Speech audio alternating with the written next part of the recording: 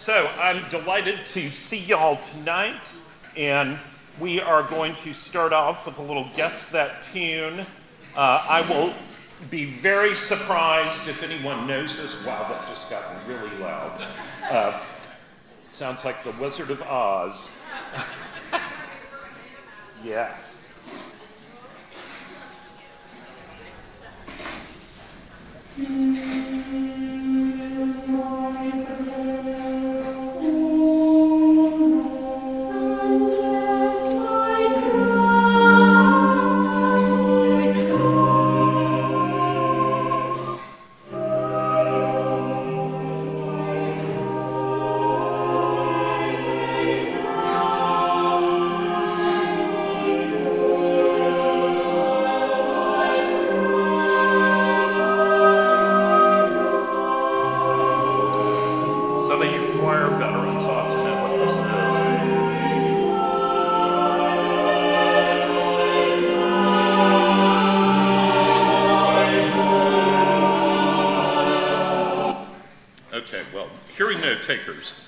That is Henry Purcell's setting of Psalm 102, verse 1, "Hear my cry, O Lord."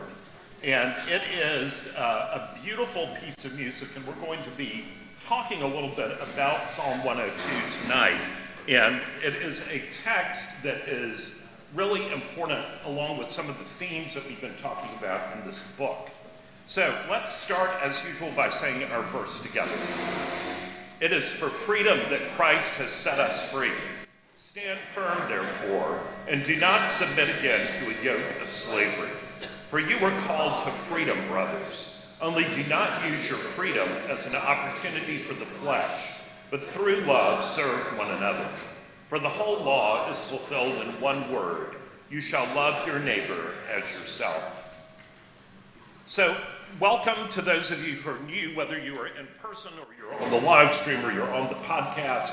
We are delighted to have you. If you are new, there are three ways of doing this class. On the beach means you just basically don't do much of anything. You appear from time to time. You may pretend to be interested. If that's all you want to do, that's great. If you are snorkeling, tonight is a great example for this, because if you find tonight's lesson interesting, you will note that there are two handouts. One is short and the other is not.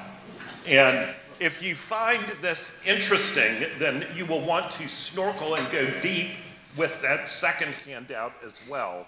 But if you don't find it interesting, you can limit yourself to the one that's just front and back of one page.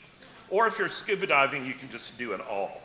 And that brings me to the email list. The email list will bring you each week not only the handouts, but the PowerPoint presentation, the link to the music, the link to the last class, and a summary of the class. So it's an important resource. So if you're not getting that and you're here in person, please do sign up on the list.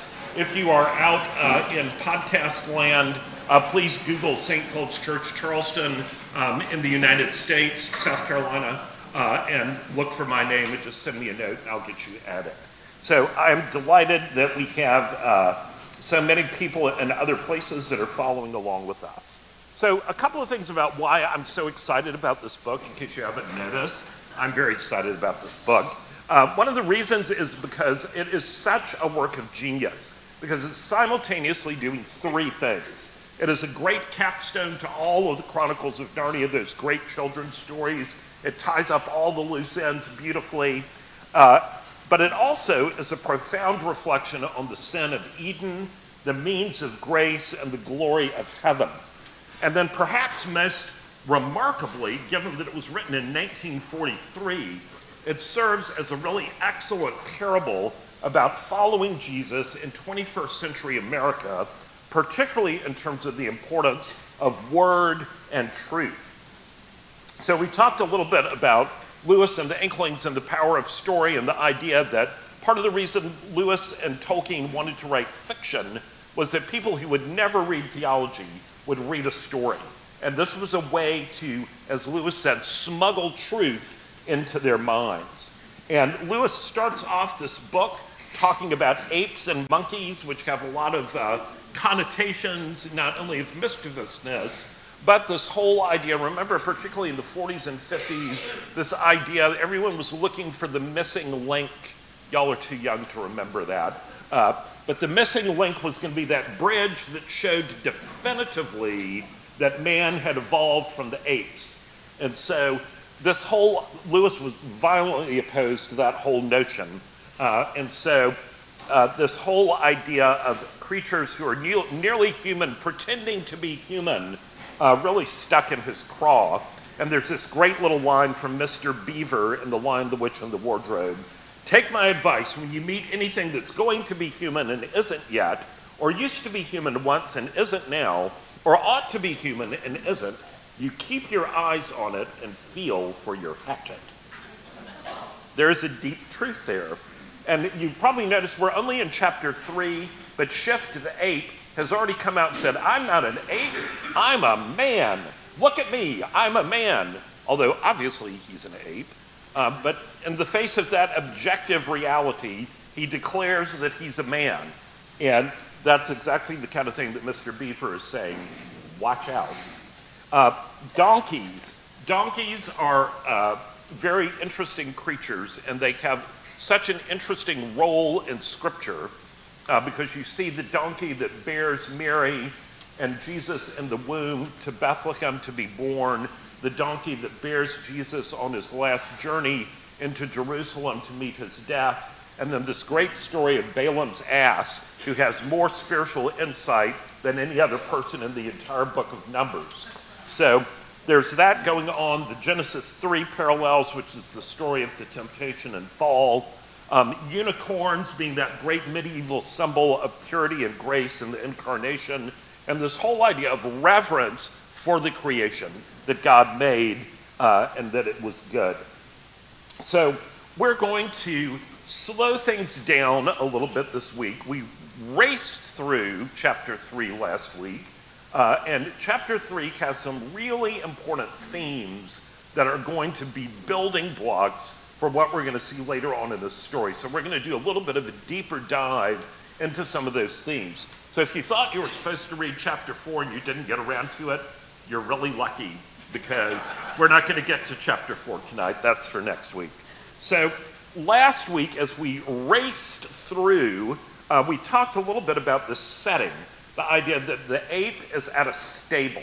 And again, Lewis never does anything by accident. The stable is to recall to us the stable of Bethlehem. The ape is holding court, and he is declaring that he alone is the intermediary for all communication with Aslan, Aslan being the Christ figure in Narnia. So the themes that we raced through last week: sin, remorse, and repentance; faith that is in vain; true friendship and loyalty; lies, selfishness, greed, and oppression; deceit and discernment; pride and the uniqueness of man made in God's image; slavery, stealing, and tyranny; freedom, insults, and tyranny; the danger of theological innovation; and courage in standing up for truth. And when you look at all of those in one place, it is quite striking, at least to me, how very relevant every single one of those is right now. So I want to first start with looking a little bit more at deceit and discernment. So this is the passage that we looked at last week. So this is in the scene where the ape has just told the squirrels that Aslan is very angry at them and they need to go get more nuts because Aslan want more nuts for the winter. So the head squirrel plucked up courage to say, "Please, would Aslan himself speak to us about it, if we might be allowed to see him?" "Well, you won't," said the ape. "He may be very kind, though it's a lot more than most of you deserve, and come out for a few minutes tonight. Then you can all have a look at him. But he will not have you all crowding around him and pestering him with questions. Anything you want to say to him will be passed on through me, if I think it's worth bothering him about. In the meantime, all you squirrels had better go and see about nuts, and make sure they're here by tomorrow evening, or you'll catch it." The poor squirrels all scampered away as if a dog were after them. This new order was terrible news for them. The nuts they'd carefully hoarded for the winter had nearly all been eaten, and of the few that were left, they'd already given the ape far more than they could spare. Then a deep voice, that belonged to a great tusked and shaggy boar, spoke from another part of the crowd. "But why can't we see Aslan properly and talk to him?" it said. "When he used to appear in Narnia in the old days, everyone could talk to him face to face." "Don't you believe it," said the ape. "And even if it was true, times have changed. Aslan says he's been far too soft with you before. Do you see? Well, he isn't going to be soft anymore. He's going to lick you into shape this time. He'll teach you to think he's a tame lion."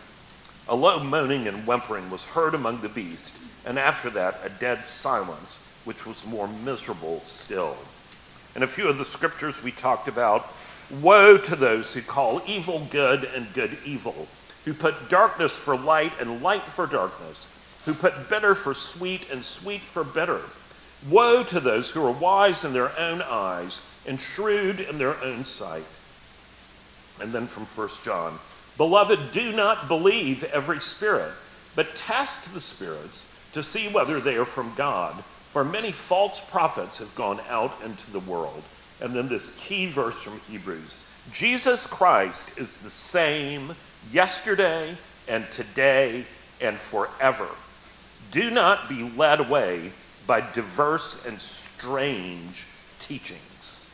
So part of what's going on here is that we have deceit coming full bore from the ape, and we have the Narnians maybe trying to exercise discernment, but not really knowing how to do that. And the problem and the issue is the character of Aslan, because the Narnians know, or think they know, that Aslan is good, that Aslan has always been approachable, that he has loved them, that he gave his life for them, to bring them back into relationship with him, and that he is the good king of Narnia. But everything that the ape is saying is contrary to that. And so they don't know what to do. So the question is, does he really love his creatures? And the unanimous witness and remembrance of all the people in Narnia and of all the writings that they have is that Aslan was kind and approachable. This is the truth with a capital T about Aslan. But note what the ape says. Even if it was true, times have changed. In other words, truth is not immutable, and that's a fancy word it's a stronger word than unchangeable. It has the same root as mutate or mutation, and that's what I like about it, because it means it doesn't shift even a little bit. It is immutable. But the ape is saying, no, truth is not immutable, but it changes with time. The past is not to be trusted. What matters is the present and the future. And Lewis was vehemently opposed to this type of flawed reasoning, which he called chronological snobbery. Basically the idea that we are smarter and better than any age that ever lived before. And our best thinkers are so much smarter and better than any of those in ages before, that whatever we think deserves to be elevated to the throne, and whatever people thought in the past deserves to be thrown out. And the reason that this is so important is that this is a huge issue in our culture right now. The idea of truth being immutable, which used to be pretty well understood and agreed upon, even in academia. Under the last couple of decades, that concept has been under major assault. And Lewis saw this back in the 1940s.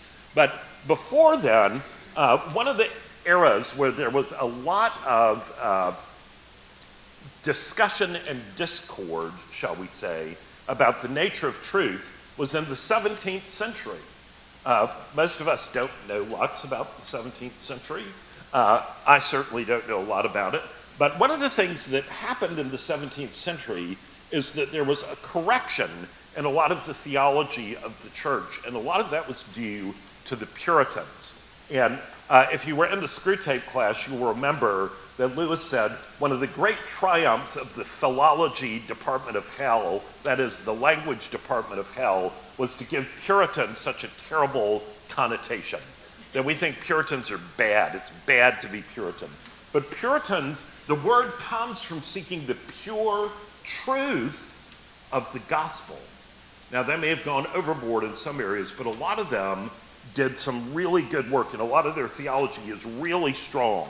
And there's a Puritan scholar who was a clergyman named Stephen Charnock, and he wrote this beautiful book that's called The Existence and Attributes of God, on this theme of immutable truth. The whole work is about why truth is immutable. And he comments on Psalm 102, which was what our song was based on at the beginning. Listen to these words from Psalm 102, talking about God. Of old you laid the foundation of the earth, and the heavens are the work of your hands. They will perish, but you will remain. They will all wear out like a garment. You will change them like a robe, and they will pass away. But you are the same, and your years have no end. The children of your servants shall dwell secure.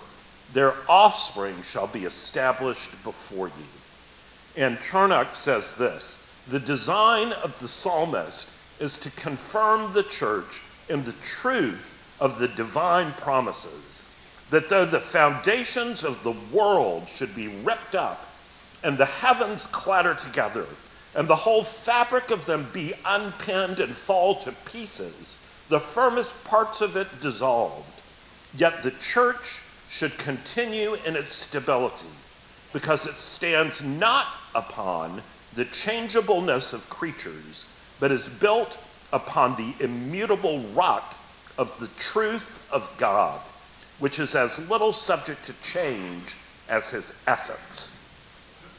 Now, I would love to read that about 10 times because it is strong medicine. But it is a reminder that when we start, and it's hard not to because we live in this culture where we're just inundated with this idea that truth is relative all the time. And we think that, yeah, well, maybe there are things about the truth and about Scripture. Maybe that's not actually true. And maybe we don't rely on this thing or that thing, and we get ourselves all twisted up. But the fact of the matter is that the Scriptures testify over and over again to the fact that God's truth and God's kingdom are unchanging. They do not change with time. Jesus does not change with time. He doesn't change his ideas about things. You may have seen in some progressive denominations things where it says God still speaks, which is usually followed by something that is contrary to Scripture. And there's a misunderstanding that yes, God does still speak, but God does not add to or take away from his word. And part of this idea of chronological snobbery, Lewis talked about in the brilliant lecture that he gave when he started at Cambridge. And that's a lecture where he calls himself a dinosaur. And what he says, and I think this to me was such a helpful illustration, he said the reason that our modern age is so preoccupied with what's new and shiny and up-to-date and latest thing is that after the Industrial Revolution moving into the technological revolution, what happens is that things that are newer are better. And I meant to bring a little show and tell with me tonight, but I forgot. I was going to bring somewhere in a drawer in my closet, I have an old brick phone. You remember the brick? One of those really early mobile phones. It's like literally the size of a brick and weighs about as much. And it was like really clunky and didn't work very well. And now we have this great iPhone that we can do all this amazing stuff with. And you would be a fool to say that the brick is better than the iPhone. But the problem is, as more and more and more technology invades our lives, virtually everything that we use over the course of the day, the new thing is better than the old thing. The central air conditioning is way better than that old Carrier window unit that weighed 4,000 pounds and leaked into your wall. You know, all of these things, the new stuff is better.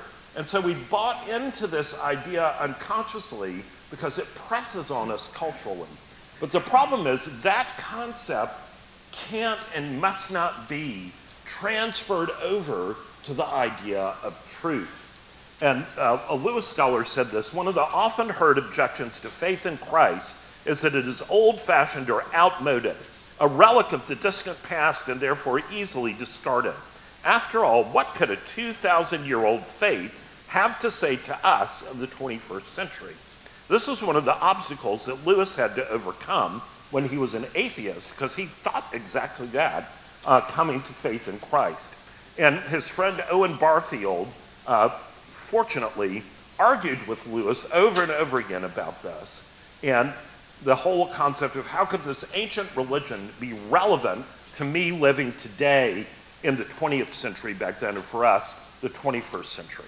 So Lewis defines chronological snobbery as the uncritical acceptance of the intellectual climate of our own age and the assumption that whatever has gone out of date is on that count discredited.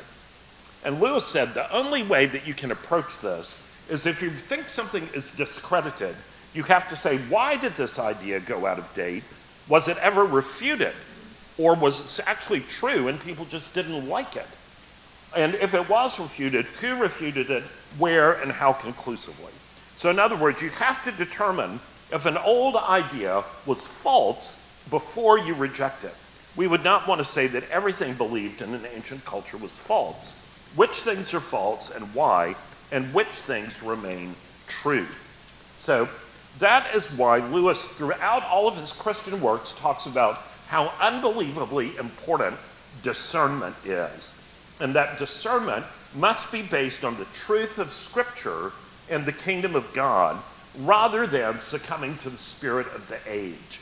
You don't want to discern using the wrong tools. Whether the New York Times says this is right, that is not a good measure. So pastor and scholar John MacArthur puts it this way: in its simplest definition, discernment is nothing more than the ability to decide between truth and error, right and wrong. Discernment is a process of making careful distinctions in our thinking about truth.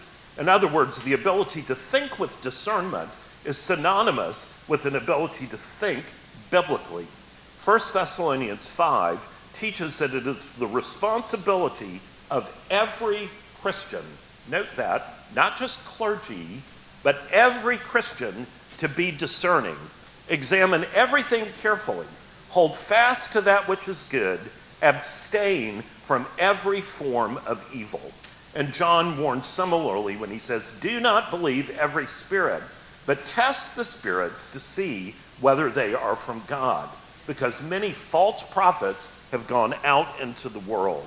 And anything that you say, or rather anything that you hear in this class, anything that you hear out of the pulpit of St. Philip's, if it doesn't accord with Scripture, as a believer, you have a responsibility to go make an appointment individually with whoever said whatever it was and speak to them about it. And that exercise of discernment is something that is for all Christians, but it's not based on our opinions about things. It's based on the Word of God. So the key to living an uncompromising life lies in one's ability to exercise discernment in every area of his or her life. For example, failure to distinguish between truth and error leaves the Christian subject to all manner of false teaching. False teaching then leads to an unbiblical mindset, which results in unfruitful and disobedient living, a certain recipe for compromise. So the only way we can hope to exercise discernment is to know the Scriptures, to not only know the Scriptures, but to know how the church has understood them, what the body of believers together has believed that these Scriptures teach, and that we need to find and sit under sound teaching, refusing to be led astray by false teachers like the ape in the story. And what you see in the story is that there is false teaching coming from this ape that is manifestly lies, but people are swayed by it. Because particularly if somebody's a good speaker, it's really easy to be swayed. And there's a great quotation from Lewis when he was listening to one of Hitler's radio addresses, and of course, Lewis was fluent in German, like everything else. So he's listening to it, and he wrote a letter to his brother, and he said, I know every reason why Hitler is wrong. I know why his philosophy is wrong. I know why every practice that he does is vile. But he says, it is very difficult not to be swayed just a little when you listen to him. And that's true, because the spirit of the age sounds good. It sounds good. And remember, in the early part of the story, Puzzle the donkey doesn't want to do the put on the lion skin. He doesn't want to until the ape appeals to his self-interest and says something that Puzzle might like that he would get out of it, and then he succumbs. So this whole idea of chronological snobbery is so important. Lewis addresses it also in Mere Christianity, and he's trying to address those who say it would be a mistake to advocate turning back the clock. And what Lewis means here is not turning back the clock and saying we're all going to dress like we're in a Jane Austen novel. That's not what he's talking about. He's talking about turning back the clock in terms of what the spirit of the age is and what is considered to be truth and important. And he says it this way: as to putting the clock back, would you think I was joking if I said you can put a clock back, and that if the clock is wrong, it is often a very sensible thing to do? But I would rather get away from that whole idea of clocks. We all want progress, but progress means getting nearer the place you want to be. And if you have taken a wrong turning, then to go forward does not get you any nearer. If you are on the wrong road, progress means doing an about turn and walking back to the right road. And in that case, the man who turns back soonest is the most progressive man. We've all seen this when we do arithmetic, especially if you do arithmetic like I do. When I've started to sum the wrong way, the sooner I admit this and go back and start over again, the faster I shall get on. There is nothing progressive about being pig-headed and refusing to admit a mistake. And yet, don't we do that all the time? And I think if you look at the present state of the world, it is pretty plain that humanity has been making some big mistakes. We are on the wrong road. And if that is so, we must go back. Going back is the quickest way on. And I just wanted to share with you this poem. Lewis was a big admirer of William Butler Yeats because he thought Yeats got the culture right, he got the problems right. All his answers were wrong. Yeats, all of his answers are sort of magic, occult, all sorts of weird stuff. But it's really interesting when you look at the imagery of this poem. I can't help but think Lewis must have been reading this while he was writing some of the parts of the last battle. So the second coming, of course, is thinking about the return of the Lord at the end of the age. Turning and turning in the widening gyre, the falcon cannot hear the falconer. Things fall apart. The center cannot hold. Mere anarchy is loosed upon the world. The blood-dimmed tide is loosed, and everywhere the ceremony of innocence is drowned. The best lack all conviction, while the worst are full of passionate intensity. Surely some revelation is at hand. Surely the second coming is at hand. The second coming, hardly are those words out when a vast image out of spiritus mundi, that is the spirit of this world, troubles my sight. Somewhere in sands of the desert, a shape with lion body and the head of a man, a gaze blank and pitiless as the sun, is moving its slow thighs, while all about it reel shadows of the indignant desert birds. The darkness drops again, but now I know that 20 centuries of stony sleep were vexed to nightmare by a rocking cradle. And what rough beast, its hour come round at last, slouches toward Bethlehem to be born. and I don't have time to unpack all the imagery of this, but part of what Yeats is saying is that 20 centuries of human history were utterly undone, and there was great revelation because of Jesus' birth at Bethlehem. That changed the course of everything. But now some rough beast, which is one of the images for the Antichrist, is slouching toward Bethlehem to be born out of the spirit of the age. So there's a lot to think about there. So the second theme that I wanted to talk about, other than chronological snobbery, is this idea of pride, objective reality, and the uniqueness of being made in God's image. These are things that are very much at issue in our world right now. And so here's the passage from the story. "And now there's another thing you got to learn," said the ape. "I hear some of you saying, 'I am an ape.'" Well, duh. "Well, I'm not. I'm a man. If I look like an ape, that's because I'm so very old, hundreds and hundreds of years old. And it's because I'm so old that I'm so wise. And it's because I'm so wise that I'm the only one Aslan is ever going to speak to. He can't be bothered talking to a lot of stupid animals. He'll tell me what you've got to do, and I'll tell the rest of you. And take my advice and see you do it in double quick time, for he doesn't mean to stand any nonsense." So there's a ton of scripture about this. I'm not going to read all of it, but pride goes before destruction, and a haughty spirit before a fall. Everyone who is arrogant in heart is an abomination to the Lord. Be assured he will not go unpunished. And the interesting thing here, you see this ape, who is manifestly an ape. Remember, he's got on this ridiculous outfit. Do you remember the outfit? He's got on this pinkish red sort of party frock coat kind of thing. And then he's got some slippers that he's trying to wear on his hands to make them look like feet. He looks ridiculous, and he's got the paper crown out of the Christmas cracker that he's wearing around. And he's saying, "I'm a man. You must call me a man. Even though it is clear that I'm an ape, you must say I am a man, because that is what I'm telling you that I am." And yet, you have the objective reality that he's an ape. And people don't know what to do. The creatures don't know what to do. And he's so loud, and he's so insistent, and he keeps saying it over and over and over again, that they begin to capitulate.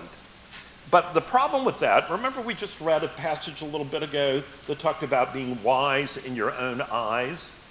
So who is saying the ape is wise here? The ape. Yes. And what's he saying about all the rest of us? We're all what? Yes, idiots. Stupid. Stupid. Stupid. Now, Lewis, if he were here, would also say that is such a great example of what happens when a culture is beginning to fall apart, when people are no longer capable of logical discourse about things, and they just result to insults and name-calling. Not that we see any of that going on. Yeah, so here we go. "I hear some of you saying I'm an ape. Well, I'm not. I'm a man, and it's because I'm so wise that I'm the only one Aslan is ever going to speak to who can't be bothered talking to a lot of stupid animals." So obviously, the ape knows what's best for everyone. You are an idiot, and you should just shut up and do whatever he says. And so often, the spirit of the age tells you exactly that same thing. And if you don't agree with it, then somehow there's something wrong with you.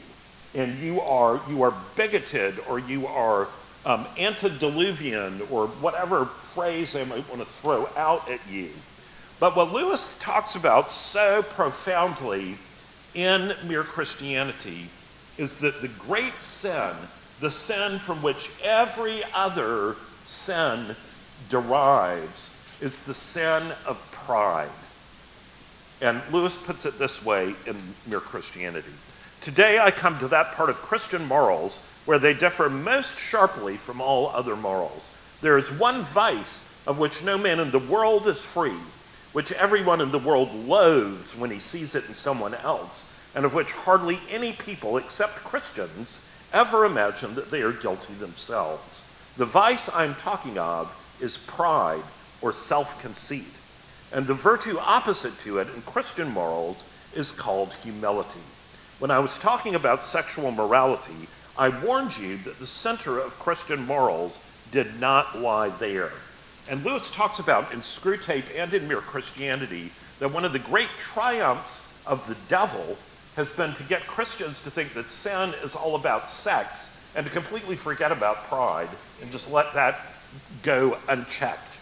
So, according to Christian teachers, the essential vice, the utmost evil, is pride. Unchastity, anger, greed, drunkenness, and all that are mere flea bites in comparison. It was through pride that the devil became the devil.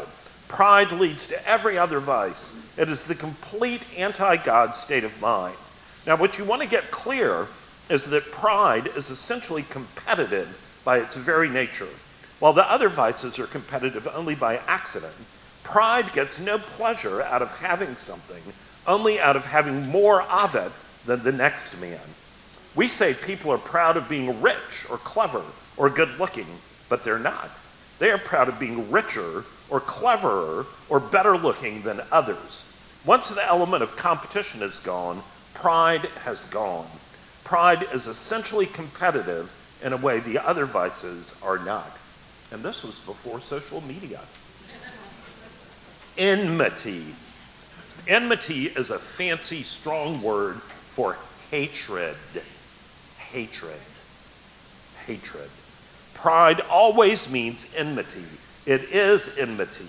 And not only enmity, hatred between man and man, but enmity to God. In God, you come up against something which is in every respect immeasurably superior to yourself. Unless you know God as that, and therefore know yourself as nothing in comparison, you do not know God at all. As long as you are proud, you cannot know God. A proud man is always looking down on things and people. And of course, as long as you are looking down, you can't see something that's above you. How is it that people who are quite obviously eaten up with pride can say they believe in God and appear to themselves very religious? I'm afraid it means they are worshiping an imaginary God. And this is very much like the parable that Jesus tells of the Pharisee and the tax collector. And you'll remember in that parable, Jesus says, a Pharisee and a tax collector went up to the temple to pray. The Pharisee stood in the front and prayed about himself thus: I thank thee, O God, that I am not like other men. I tithe, I do all of the things that the law says, and I'm especially not like that tax collector over there. And you can just see him smug.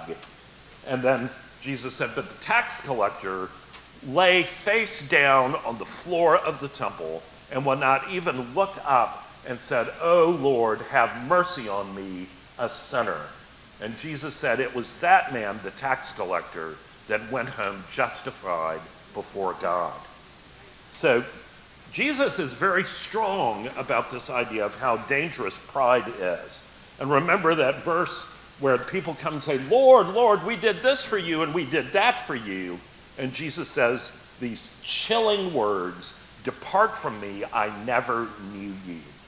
So whenever we find that our religious life is making us feel that we are good, above all, that we are better than someone else, I think we can be sure we're being acted on not by God, but by the devil. The real test of being in the presence of God is that you either forget about yourself altogether or see yourself as a small, dirty object. It is better to forget about yourself altogether, for pride is a spiritual cancer. It eats up the very possibility of love or contentment or even common sense. And then Lewis goes on to talk about how, again, the philology, the language department of hell, has transformed what the word humility actually should mean. And he says, we've got this wrong image of humility. Don't imagine that if you meet a really humble man, he will be what most people call humble nowadays. He will not be a sort of greasy, smarmy person who's always telling you that, of course, he's nobody. Probably all you will think about him is that he seemed a cheerful, intelligent chap who took a real interest in what you said to him. If you do dislike him, it will be because you feel a little envious of anyone who seems to enjoy life so easily. He will not be thinking about humility. He will not be thinking about himself at all. If anyone would like to acquire humility, I think, tell him the first step. The first step is to realize that one is proud. And a bigger step, too. At least nothing whatever can be done before it. And one of the things Lewis gets at is that what humility means is not thinking, oh, I am a worm, oh, I can't do anything, oh, I'm so awful and gross and despicable. Humility means you're not thinking about yourself. You're thinking about other people. You're thinking about God. You're thinking about how to serve others. You're being interested in others, and that you are thinking about how to serve them and to serve God and his kingdom. So that leads us to this next part about objective reality and the uniqueness of man made in God's image. You'll remember in the creation narrative that God speaks everything into existence. God speaks everything. God said, let there be light. And what's the next line? And there was light. God speaks things out of nothing into existence. And he speaks all of this wonderful, the stars and the sky, the seas, the plants, the animals, and all of those things, he says, are good. But then when he creates man, he says, this is very good. And then it goes on in Genesis to say that God created man in his own image, male and female he created them. The only thing in all creation that is made in the image of God is man and woman. The only thing. It is of a completely different order than all of the rest of creation. Nothing else is made in the image of God. Nothing else is made with the capacity to create, to tell stories. Nothing else is made with the gift of speech and the ability to use words to make meaning. There is a huge divide, as wonderful as dogs are, and dolphins, and all the amazing animals that there are. There's a huge divide between human beings and animals. But we live in a culture that tells us, no. Human animals are badly behaved animals. All the other animals are more virtuous. The human animal is the rapacious one that's ruining the world for everyone else. And the human animal needs to shape up. But this is a fundamental discarding of God's framework about things. Now listen to what the ape says after he's gone on and on about how stupid they all are and how smart he is. And so now he's going to straighten them out. Don't you love it when someone says, you are so stupid, let me tell you how to live your life.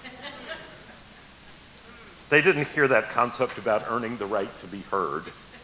So, there you see, said the ape, it's all arranged, and all for your own good, all you stupid little animals.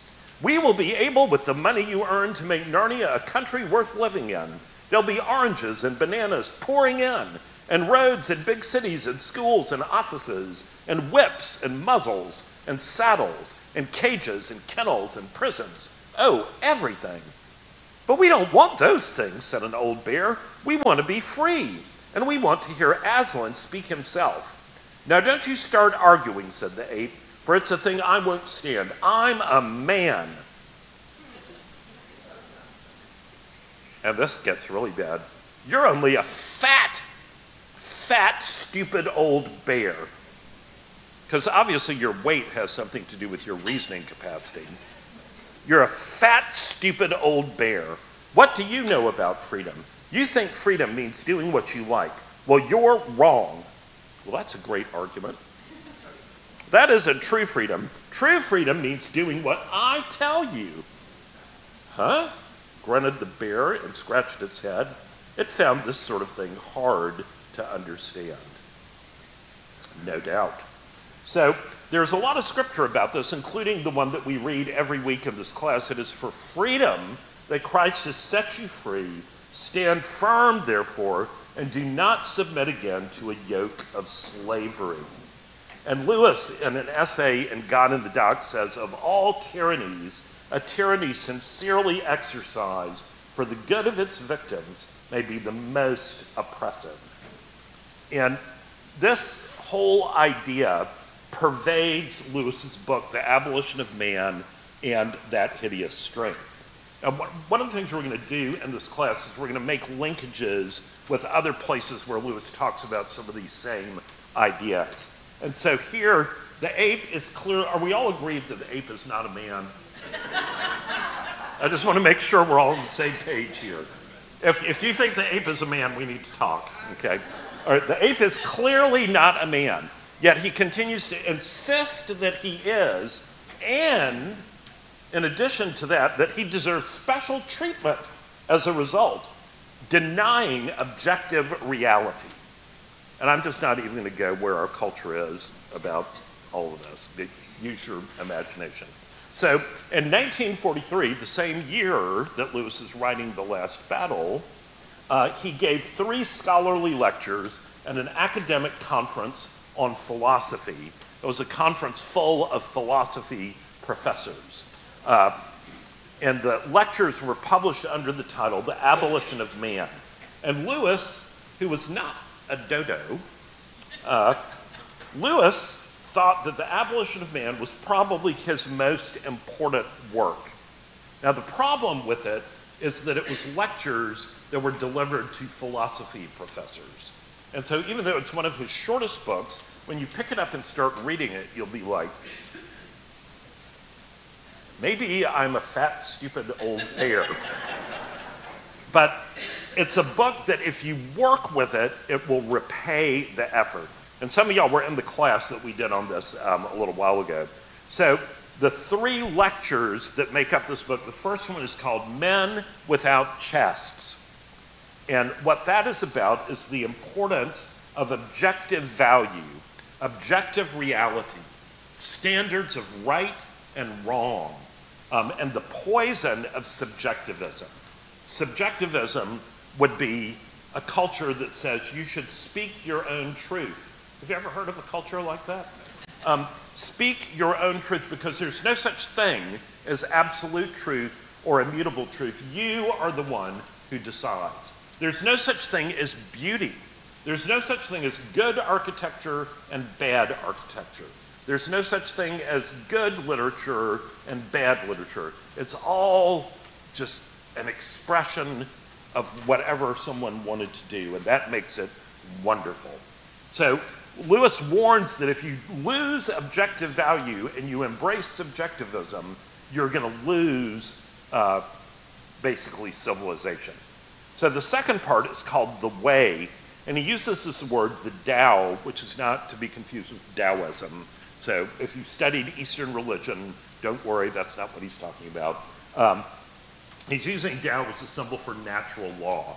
And by natural law, what he means is things that are built into the universe, things like conscience, things that have always been considered standards of right and wrong. That you will never find a culture that admires cowardice. You will never find a culture that says it's great, or a religion for that matter, that says it's great to just have rampant sex with whoever you want to. But there are these things that are sort of built in to our understanding of what it means to be moral. And they're things that we will call evil, that most people will agree are evil. And Lewis says that this natural law is a real thing that pervades creation and pervades the human race, and that we need to listen to it. And then the last chapter, The Abolition of Man, which works on several levels. One of the ideas is just what we were talking about a minute ago, that if you dumb down what it means to be human, that eventually there won't be humanity left. Man will live like an animal. People will live like beasts, warring among each other and living like beasts, and having given up on all of the beautiful things about being human. So Michael Ward, who many of y'all heard at Mere Anglicanism, heard when he preached here last year, is probably the greatest living scholar on Lewis. He wrote a book called After Humanity, which is sort of a chilling title. Just think about that. After humanity, it means humanity is gone, which is a guide to the abolition of man. And he says this, in this enduringly influential book, Lewis defends the objectivity of value, pointing to the universal moral ecology that all great philosophical and religious traditions have acknowledged as self-evident. Although Lewis writes as an apologist for Christianity, here he constructs his argument on purely philosophical grounds, making an anthropological claim that is based on what it means to be human rather than a theological case. Objective value, he maintains, is humanity's ethical inheritance, which we can extend and develop, but may not properly escape. Insofar as we try to deny or subvert this way of being moral, i.e. the code of morality that for virtually all of human history, with a few aberrations, people have said this is what's right and this is what's wrong. That if we try to subvert that, we make ourselves and those we raise or those we teach or those we influence essentially less than human. We produce men without chest, or in other words, people who have no stable heart, no reliable capacity to liaise between intellect and appetite, no ability to distinguish between what is good in itself and what is good for them. I.e., self-interest displaces the whole idea of right and wrong. The whole idea of what's good and noble and true and beautiful is thrown out in favor of this is what I want and I want it now. Right thus dissolves into might, and sheer willpower takes the place of reason. The result is the erasure of our own true identity, the abolition of man.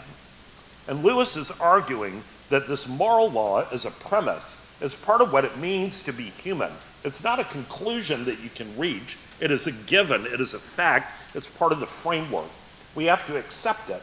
It's an objective reality that we did not make up. We must submit to it, surrender to it, and grow up within it. And I love this image. It's like a trellis with which you would train a climbing rose. But if you take the opposite view, that we create moral law according to our own subjective preferences, then you can do whatever you like, because there's nothing that's objectively real in the moral world. No, it's just whatever you happen to choose. Happiness consists in conforming oneself to reality, not twisting reality to suit your own convenience or your own desires. The common modern-day phrase, speaking my truth, connects very precisely with this prophecy that Lewis is making, that we'll all just determine reality according to our own particular perspective, which leads to moral anarchy and therefore to a post-truth world.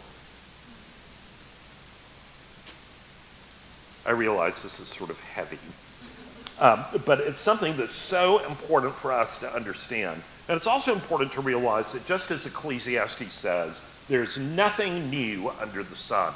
If any of you have the privilege to study the great Russian novelist when you were in school, Dostoevsky writes over and over and over again about exactly this. The whole book, Crime and Punishment, which unfortunately most people today are taught through a Freudian lens and have no idea that it was written as a Christian polemic. The whole premise of that book is that there's this man, the Übermensch, who thinks he is so superior to all this stupid stuff that went behind him, all these things in the past, old moral law, all that kind of stuff, and that he is the brave new man, very progressive. He knows what's right and wrong because he is smarter than anyone who has ever lived. And so this whole idea of like Christian law particularly is to be absolutely disregarded. And so he decides that in his town there are these two women that are pawnbrokers who are a blight on society. And he thinks the world would be better off if those women were just killed. They don't deserve to live. which is this is exactly where this kind of type of thinking goes. And so he kills the women, thinking, I have made the world a better place by getting rid of these scummy people. And he's like, now I'm going to be even happier and greater than I was. But he finds that he is tormented by guilt. He doesn't believe in guilt, but he's tormented by it. And he's tormented by the idea that he did something terribly wrong and that he has violated the framework that God, who he doesn't believe in, put in the world. And he slowly starts to go crazy because of this until ultimately he meets a prostitute who is a believer in Jesus, who shares with him the story of Lazarus being raised from the dead. And Dostoevsky puts 6 paragraphs of the Gospel of John right there into the novel, and then it ends with a resurrection scene.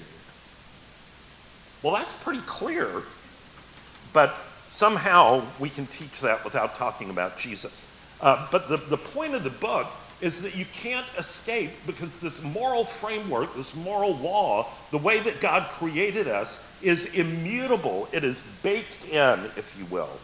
And in That Hideous Strength, which is the story version of The Abolition of Man, where Lewis writes a story about what it might look like if that kind of world came to pass, there's this horrible group called the Nice, which is so typical, and you see this in our culture now. If something really awful is being done, you give it a name that sounds really praiseworthy.